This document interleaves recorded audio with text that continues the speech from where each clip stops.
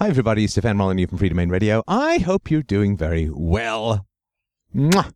Kiss from the ether. And I hope your heart is happy and singing with the voices of 1,000 dancing birds. So, over the years, I have maybe occasionally mentioned my history with Dungeons and Dragons. And yes, coffee-stained character records in homemade calligraphy was all the rage in my brain in my early teens.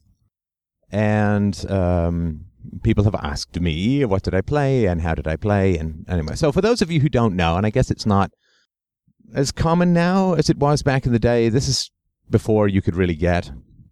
I mean, there certainly weren't any online games when I was that age. I guess this was in the late 70s, early 80s. So you couldn't really play. I mean, I played Ultima 3, I think. Well, I know I played Ultima 3. And I learned the negatives of cheating. In Ultima 3, to complete the game, you had to get your ship sunk in a water spout, and every time my friend and I were playing, and the water spout came to sink our ship, we would pop the disc so it couldn't save that we had died. And then it turns out that we couldn't figure out how to finish the game. It turns out we had to let ourselves get sucked down by the water spout. And so if on my deathbed I say, pop the disc, you'll know what I'm referring to. But for those of you who don't know, Dungeons & Dragons is a game played without a board in the imagination and in the language of the participants. So there's one person who's called the Dungeon Master, and he is in charge of the world that you inhabit and adventure through. And he plays all of the characters who aren't everyone else in the game. So let's say you have 5 people. One person is the Dungeon Master, and there are other four people would be adventurers. And those adventurers would obviously go on adventures. So you might, you'd say the Dungeon Master, if you're just starting a game from scratch, would describe to you where you are. You're in a town.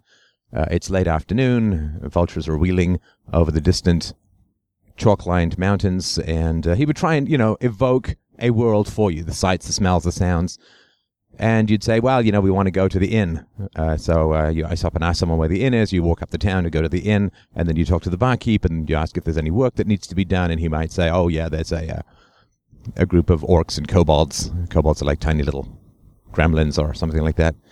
That has been plaguing travelers on the road to the north. And then you would go and equip yourself. You'd maybe start off with 100 gold pieces. You'd buy your sword, your armor, your potions, or whatever it is. And then you go to the north, and you would start searching through the woods. You might find other cool stuff in there, a waterfall with a dryad, or, whatever, any kind of fantasy element that you like.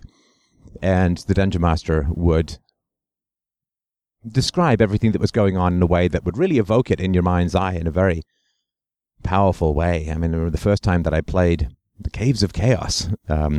We were camping at night and we were attacked by some orcs, and, they were like slope-shouldered humanoids with pig-like faces, and it was so vivid that I could see it so clearly in my mind's eye.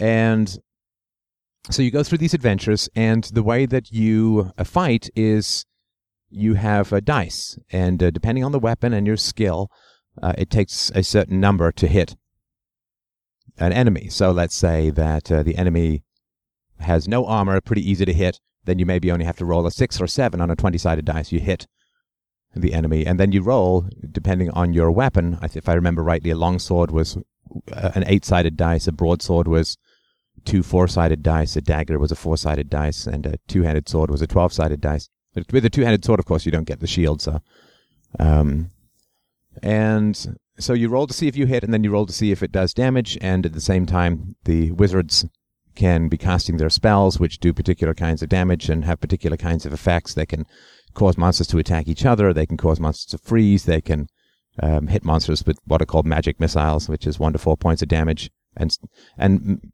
magic users start off, of course, pretty weak and get ridiculously strong at the end. And what's called magic user quadratic and fighter linear in terms of power acquisition. You can be a thief. A thief is good with a bow and arrow, can sneak up behind people and do double damage, and can steal from them and so on, and pick locks and all that kind of cool stuff. Although the magic users have a knock spell, which also can open certain kinds of locks. You can be a straight fighter. I played, for the most part, Argoth the Paladin, Oh yeah, lawful. Oh yeah. So anyway, we'll get to the alignment in a sec. And so it's a kind of gambling game in a way, right? Because it's a gambling strategy game. Because whether you win or lose a fight, it depends on some skill and some choice of weapons and some choice of strategies. But it also depends on what you just happen to roll. And so there's some luck and there's some strategy, and it's very compelling. And what happens is you get more powerful the more you fight. So every monster you kill, you get experience points, and then when you pass a certain number of experience points, you get more hit points, which is the amount of damage you can take before you die. You get more hit points, you get more spells, it's easier for you to hit other creatures and so on. There's also alignments. There's lawful good, lawful neutral, and lawful evil. So lawful good believes in rules and is virtuous. Lawful neutral is kind of like believes in rules but isn't particularly committed to virtue, is willing to set up rules to benefit themselves. Lawful evil would be like Nazi Germany, like a totalitarian but evil regime and so on. There's neutral good, neutral, which the Druids were, and then neutral evil as chaotic good, chaotic neutral, and chaotic evil. I don't know if these are the same. Maybe they've changed since then. And you have attributes. You have strength, intelligence, wisdom, dexterity, constitution, and charisma. Oh, I can't believe that. So strength is for fighters, intelligence is for magic users, wisdom is for clerics or priests who mostly do healing spells and other things.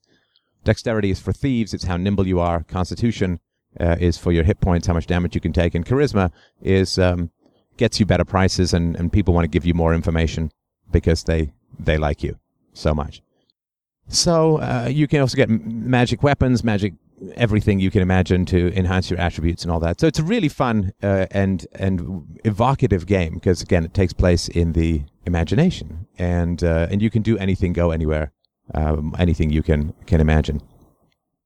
Being the Dungeon Master is fun, and I did that for quite some time because you get to be someone who's engaging people in your storytelling, and you can be the Dungeon Master who goes with a pre-prepared, they used to be called modules, probably still are, which is a particular adventure.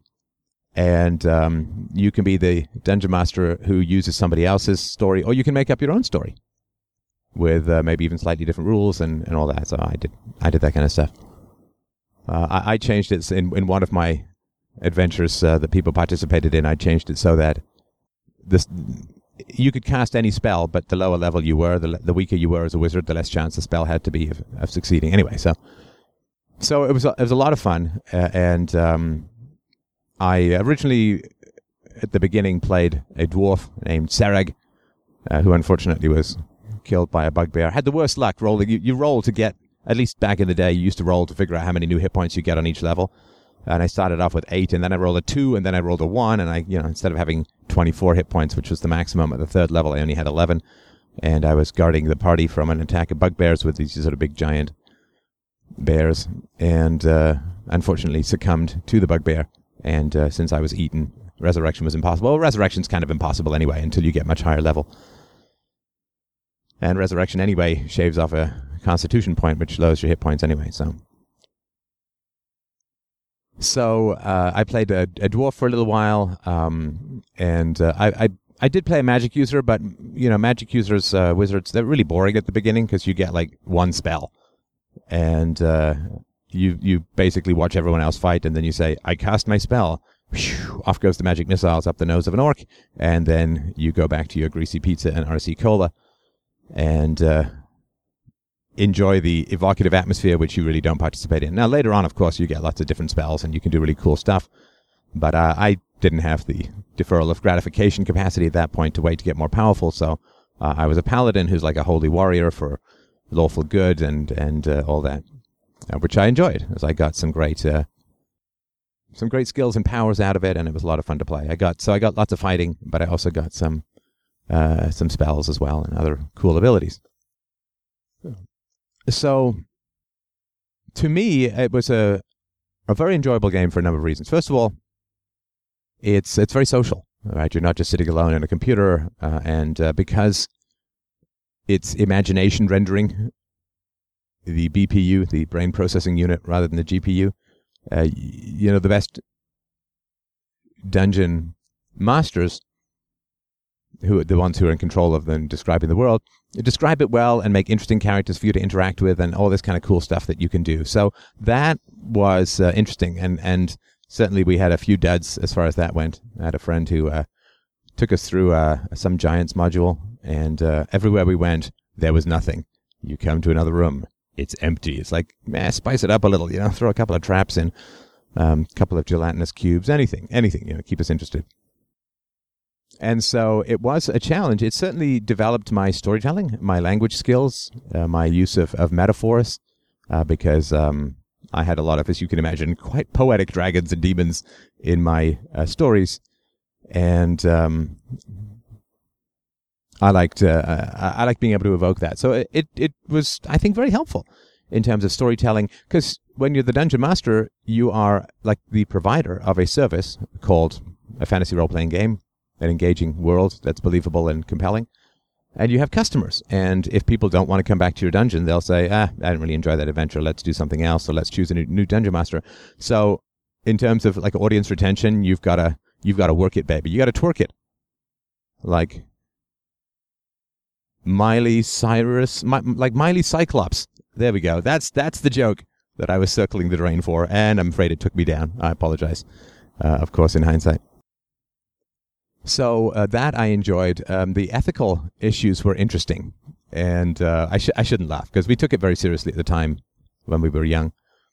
But one of the players had a real hate-on for another player.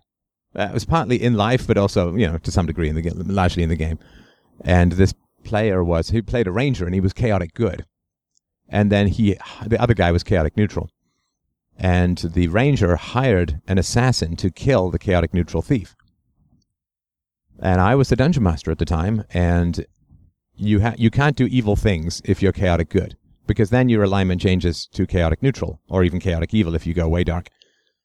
And this guy had to retain his chaotic good status to retain his powers as a ranger, and rangers are very good against giants in particular, do like double damage and stuff.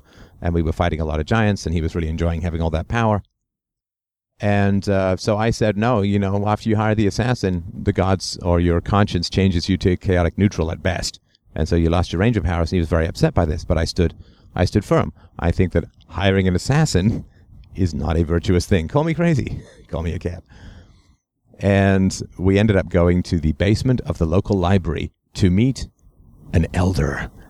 And not like Skyrim's graybeards, but just a guy in a over-tight polyester t-shirt with holes in it and flared pants. And this guy, listened to us sagely and gave us his opinion. I don't even remember what the opinion was or anything like that, but that just seemed to me, we couldn't resolve that dispute amongst ourselves. He didn't want to give up his ranger status, even though he could have reclaimed it by doing a lot of good stuff. And I didn't want to allow that you could be good and still hire an assassin to kill someone you didn't like. And so there were ethical and moral dilemmas involved in the game. What is good, what is neutral, what is evil, and all those kinds of things were very enjoyable and fun. It was a great deal of fun to create a world. I would get like 15 pieces of graph paper together, create a whole island with towns and cities and rivers and mountains and dungeons and all that, and then you have to map out the dungeon itself. You have to draw how the dungeon goes. A 10-foot wide corridor goes 30 feet ahead, then branches into a T, going left and right, and there's a set of stairs going down, and you can smell sulfur at the bottom, and smoke is strangely climbing the stairs, and climbing up one set of stairs, going down the other set of stairs. Eerie. And so you have to map it all out, and if you do it well, if people are in a dangerous area, and they are, you're describing it well, that you can get goosebumps. Like your heart rate will elevate if it's really being done well.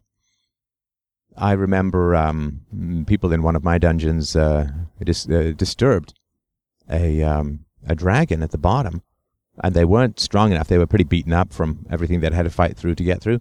And they just grabbed torches from the walls and were sprinting their way out of the dungeon. And they were consulting their map so they didn't get lost.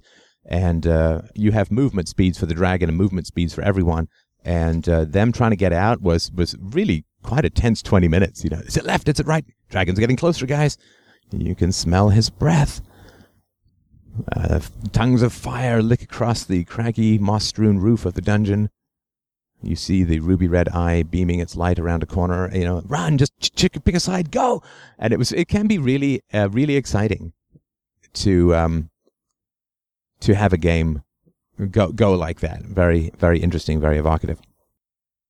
And of course, the enemies, the AI, is good in these games because it's a person who's playing all the monsters, who makes all the monsters' decisions.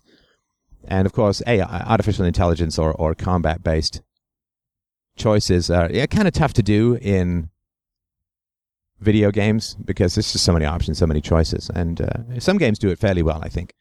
But nobody does it as well as a person. So you can, of course, have the monsters give you a frontal attack while circling around to get you from behind and so on, right? The monsters can create distractions, throw stones that make you go this way, and then they try and attack you from behind. All kinds of intelligent things can be done. So you really are, it's a battle of wits if you have a good dungeon master who can really play the monsters well and knows their strengths and weaknesses. So it can be a really exciting battle of wits to play that. And there is a real sense of achievement. You get a new level, you get new spells, you get new powers, you get new abilities, and you're kind of eager to go out and test your skills and choices and strategies against the bad guys. You can get involved in political campaigns, you can negotiate truces, you can talk people into starting wars, so many things that you can do in these games that, the sort of what do you say radial choices of games, it's fine, it's all right. Although I don't know why the voice acting is always so bad. But anyway, it's fascinating because you are in a story that is being run by a human being rather than a computer. And that is it can be very exciting. It can be very interesting because you don't know. With computers, you kind of know if you play yourself through a bit of Skyrim or whatever, and you kind of get the magic users are going to cast a shield spell and then do some lightning and ice spikes and stuff. But with this, you don't know. And the other thing, too, is that in most games, you have a line above the monster telling you how their health is doing, right? Whether they're doing well or badly. And that's not how it works in Dungeons & Dragons. Like, you might, how's the monster looking? Oh, he's kind of swaying a bit. He's looking dizzy. He's shaking some blood out of his eyes. And that's sort of all you get. You just get the visual impression. It's not like if you're in a boxing match. You can sort of tell how the guy's doing, but he doesn't come with a line above him that, one more hit, right? So that is more exciting. Whether you stay in or whether you go, whether you try and finish the fight or you retreat is a very challenging question if you're in like a really important fight. Like I was in a fight once with my paladin where if I won the fight, I would automatically gain a level, which was a big deal because it took a long time to get those levels. And I was down to 3 hit points left, which basically meant one more hit. And, the monster was swaying and all that. And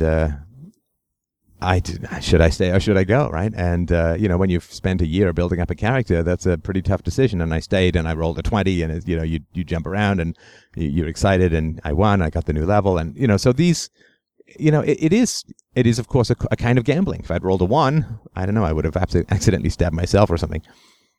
So there is all of this very exciting stuff that goes on in the game. Lots of ethical dilemmas, lots of strategy, lots of conversations, and there is, so it's good for verbal skills in a way that I don't think video games, even like when you're chatting with other people, in a way that video games aren't quite.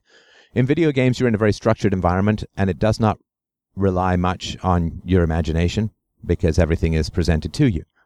The world is not described, the world is shown. It's movies, not theater. Theater is very tough to show stuff.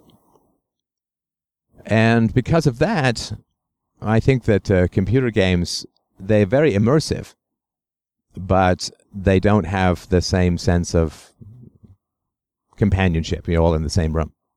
And you certainly are going through a fairly mechanized and mechanistic universe. And you kind of know everyone else. They're not people, they're bots, and they're on these little train tracks of programmed behavior and all that. So I think there is something very lively. And the other thing, too, is it can be an incredibly funny game. It can be an incredibly funny game. The aforementioned Ranger and Thief combat that I was talking about, these people who didn't like each other that much in the game and to some degree in real life, the Ranger got himself stuck in a trap which was filling with oil, and there was a lowering torch of fire that was going to set fire to the oil, and he begged, the only person who could help him was the thief, and he begged the thief for help, and the thief tied a rope to an arrow and shot him through the leg and pulled him out that way. And he's like, well, I gave you help, didn't I? It's like, ugh. And that wasn't particularly funny, but that was kind of, I guess, ironic.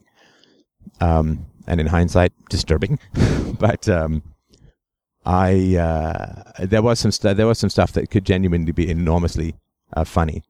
And so I have no regrets. I think I got a lot of very good skills out of that. The entrepreneurial aspect of being a dungeon master, the language aspect, the playing lots of different characters. You play everyone from a king to a serving maid, and you have to make it something that is believable, and all your characters can't be the same. They have to be different kinds of people, and so playing all these different characters, keeping people engaged in a story, and making it difficult enough to be challenging, but not so difficult that it's just annoying. All of that was a real education in many ways. Sort of in hindsight, it had something to do with what I do now. It certainly had a lot to do with the entrepreneurial life that I lived. I still do live for a while. So, I would recommend it. Plus, last but not least, I mean, if you're broke, it's a great way to spend time having lots of fun without having to spend a lot of money. And given how broke I was in my early teens, how broke my family was, it was well worth it. I mean, for a couple of books that you could even get from the library, if you need a couple of dice, you could have hours and hours of really engaging and vivid and exciting entertainment. So, yeah, I'd recommend it. Plus, it allows you to say Hail Satan with great believability, at least according to some extremists. So, hope that this helps. Thank you so much for listening.